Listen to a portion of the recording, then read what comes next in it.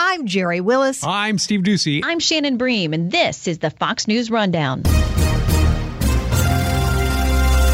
Monday, August 10th, 2020. I'm Trey Yanks. Major stories are developing around the world amid the COVID-19 outbreak. Thousands of people have taken to the streets. They have claimed, and they're still claiming and demonstrating against what they have called a rogue election. This is the Fox News Rundown. Global pandemic. Today's episode of the Global Pandemic podcast will be a little bit different. I'm still on assignment in Beirut, Lebanon, covering the unrest that has followed that explosion last Tuesday that killed more than 150 people. We're still going to go over some news you may have missed, but the stories this week are actually mostly at the top of the headlines. Despite the fact that coronavirus is still ravaging the world, these are stories that you should be paying attention to because they have serious geopolitical consequences. So, like every Monday, we are joined by Fox News senior field producer, Yonat Freeling. Yonat, thank you for your time. Thank you, Trey. How are you doing? Great. Definitely long days in the field, and we're getting a lot of great stories, and I think that is important to be out here covering this story, despite the fact that the world is dealing with the coronavirus outbreak, and it's dealing with so many tragedies, shining light on the stories of the people who are trying to rebuild and trying to move forward despite disease, unrest, and conflict. I mean, that's why we do what we do. But I'll give you the latest on the situation here, and then we'll talk about some other key stories that I know you have some important updates on. The latest here is that the Lebanese Prime Minister Hassan Diab has resigned, along with his entire cabinet, which is a pretty shocking development, but not totally surprising. There's been a lot of pressure on the government following that explosion because there are a number of questions about why there were thousands of tons of ammonium nitrate just sitting in Beirut's port for so many years, coupled with frustration that people have about the government here. And I know that you've been watching from afar, but it's one of those stories that has so many parts to it.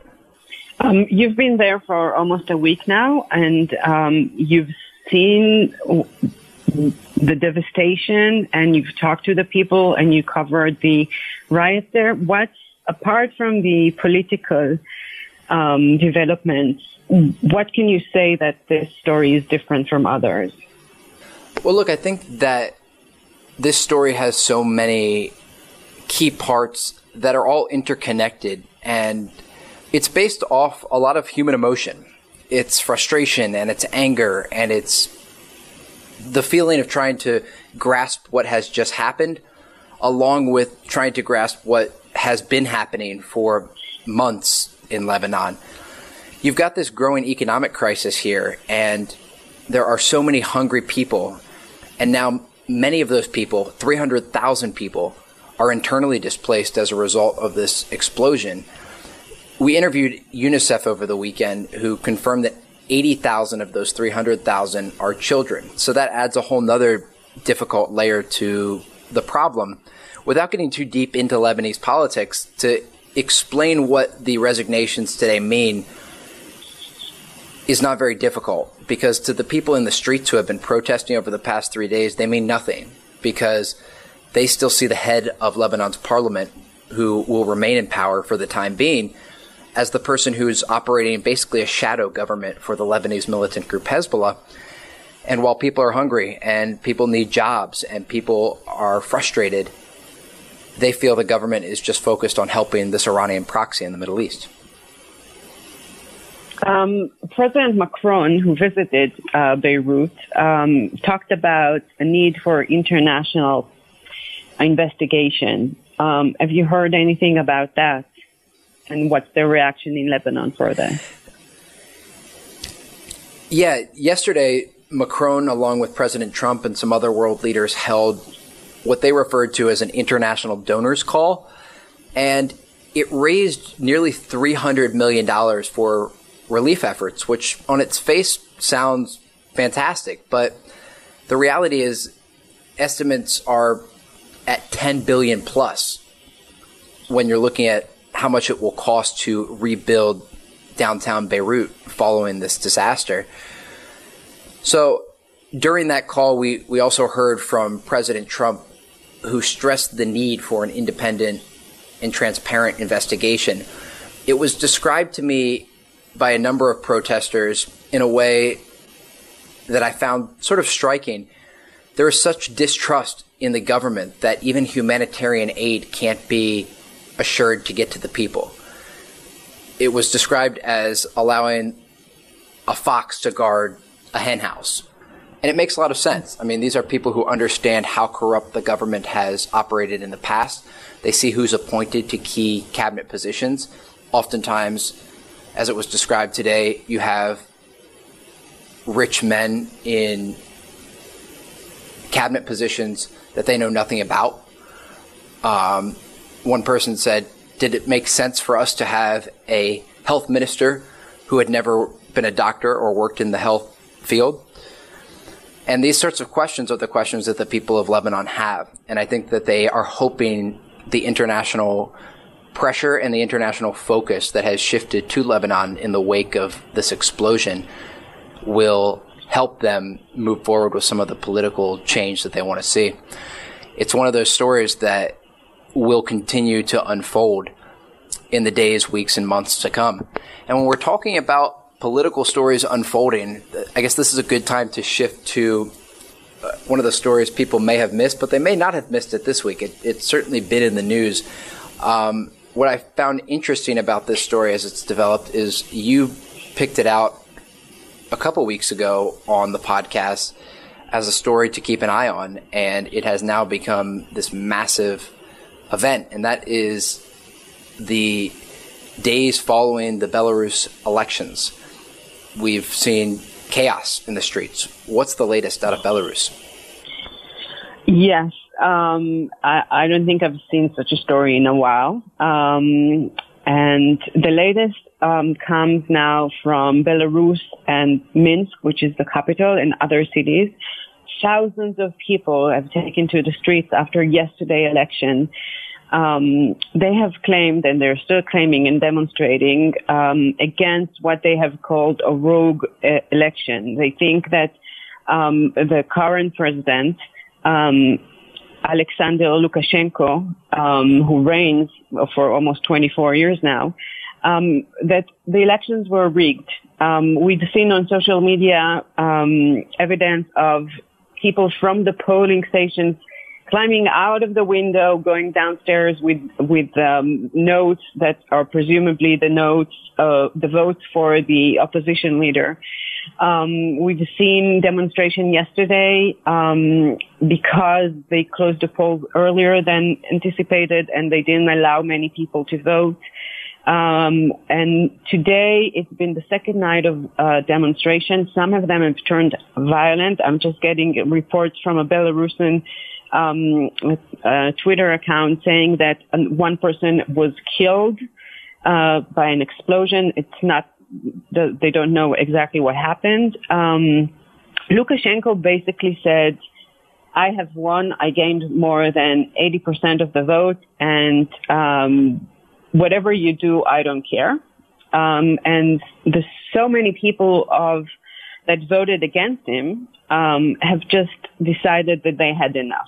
Lukashenko is called sometimes the last dictator of Europe. The international community has gone against him and warned from the rigged election in previous, as we talked about it before in our podcast. But it seems that it's getting worse by the second. The foreign minister of Lithuania, which is a neighboring country, tweeted about half an hour ago that he has been trying to reach the opposition leader, and he hasn't heard from her for over 2 hours, and even her aides don't know where she is. The last time she was seen was entering the building that the voting counting was going on, and they suspect that she might have been detained. She decided to run few weeks back because her husband, who is an opposition leader and a blogger, was arrested. And so we're right now seeing a political turmoil that it's in the middle of Europe. And these are scenes that we've never seen, I think, in a while, in more than 10 or 15 years, especially in countries that were part of the former Soviet Union. So I hope the night will be quiet, but I definitely think that we're going to see some more clashes and wounded and demonstration in the coming days, and it will definitely affect and we'll have to see what the President Lukashenko is doing and what the international community is doing about that as well. You've been listening to You're Not Freeling, a senior Fox News field producer. We'll be right back. The images that were coming out of Minsk and across Belarus were crazy. I mean, you see clashes that include tear gas and rubber bullets, and even this week we've seen live ammunition. But hand grenades, as many people were reporting online, being used during clashes, it takes things to a whole different level, and it's weapons of war amid a civilian population, and it just becomes extremely messy. So it's certainly going to be a story to follow. Our last big story to discuss here, and we don't have so much time. We don't have so much time, but I wanted to talk about this humanitarian disaster that's unfolding. And I call it a humanitarian disaster because I think when we're looking at environmental disasters, they ultimately affect everyone and they affect the entire global population. So what's the latest on the oil spill that is unfolding right now? Yes, we are talking about Mauritius, which is a beautiful island in the Indian Ocean with turquoise sea and beautiful beaches. And a Japanese-owned oil tanker has been leaking for the past few days. More than 1,000 tons of oil have been leaked, spilling into the ocean. And it's such a sad story because the 1,000 tons that have been spilled already have been contaminating the water and the unique ecosystem of this island. And there are another 2,500 tons on board of the vessel, which people here are now watching carefully whether it's going to leak again or not, and if the vessel is going to break into half. The Prime Minister has pled for international community to come and help. Japan has said that they're going to send some experts. The French government has also said they're going to help. But with COVID-19 and travel restrictions and being a remote island, it might be a little too late for them and for the ecosystem. Absolutely. So, yeah.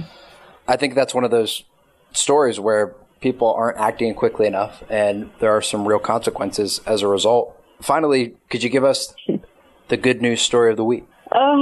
Yes, I think that the good stories of the week, we're going to go back to Lebanon. And we've seen a story of a nurse in the maternity ward in one of the hospitals in Beirut, just moments after the explosion, carrying 3 babies in her arms, protecting them. And she didn't say her name. All she wanted was to protect the babies who were just born a few hours and few moments before that. And this is their first day in the world. And she's not the only one. You've seen, and we've seen all around the world, the amazing people of the NGOs and the volunteers and the residents and the mothers of Lebanon who are clearing out the rubble, giving shelter to the people who have lost their houses, cooking food in the streets for people who didn't have any food. And all the good people around the world that are trying to help the people of Lebanon by donating and helping and sending anything that they can through NGOs like UNICEF, the World Food Program, CARE, Project Hope, Save the Children. They all want to join hands and help the Lebanese people. As we talked about a little bit last week on the podcast, there is always hope when people come together and treat humans like humans. You're Not Freeling Senior Fox News field producer, Yonat, thanks for your time once again. Thank you, Trey. Be safe, and hopefully I'll see you soon. You've been listening to the Fox News Rundown. Stay up to date by subscribing to this podcast at foxnewspodcasts.com. And for up-to-the-minute news, go to foxnews.com.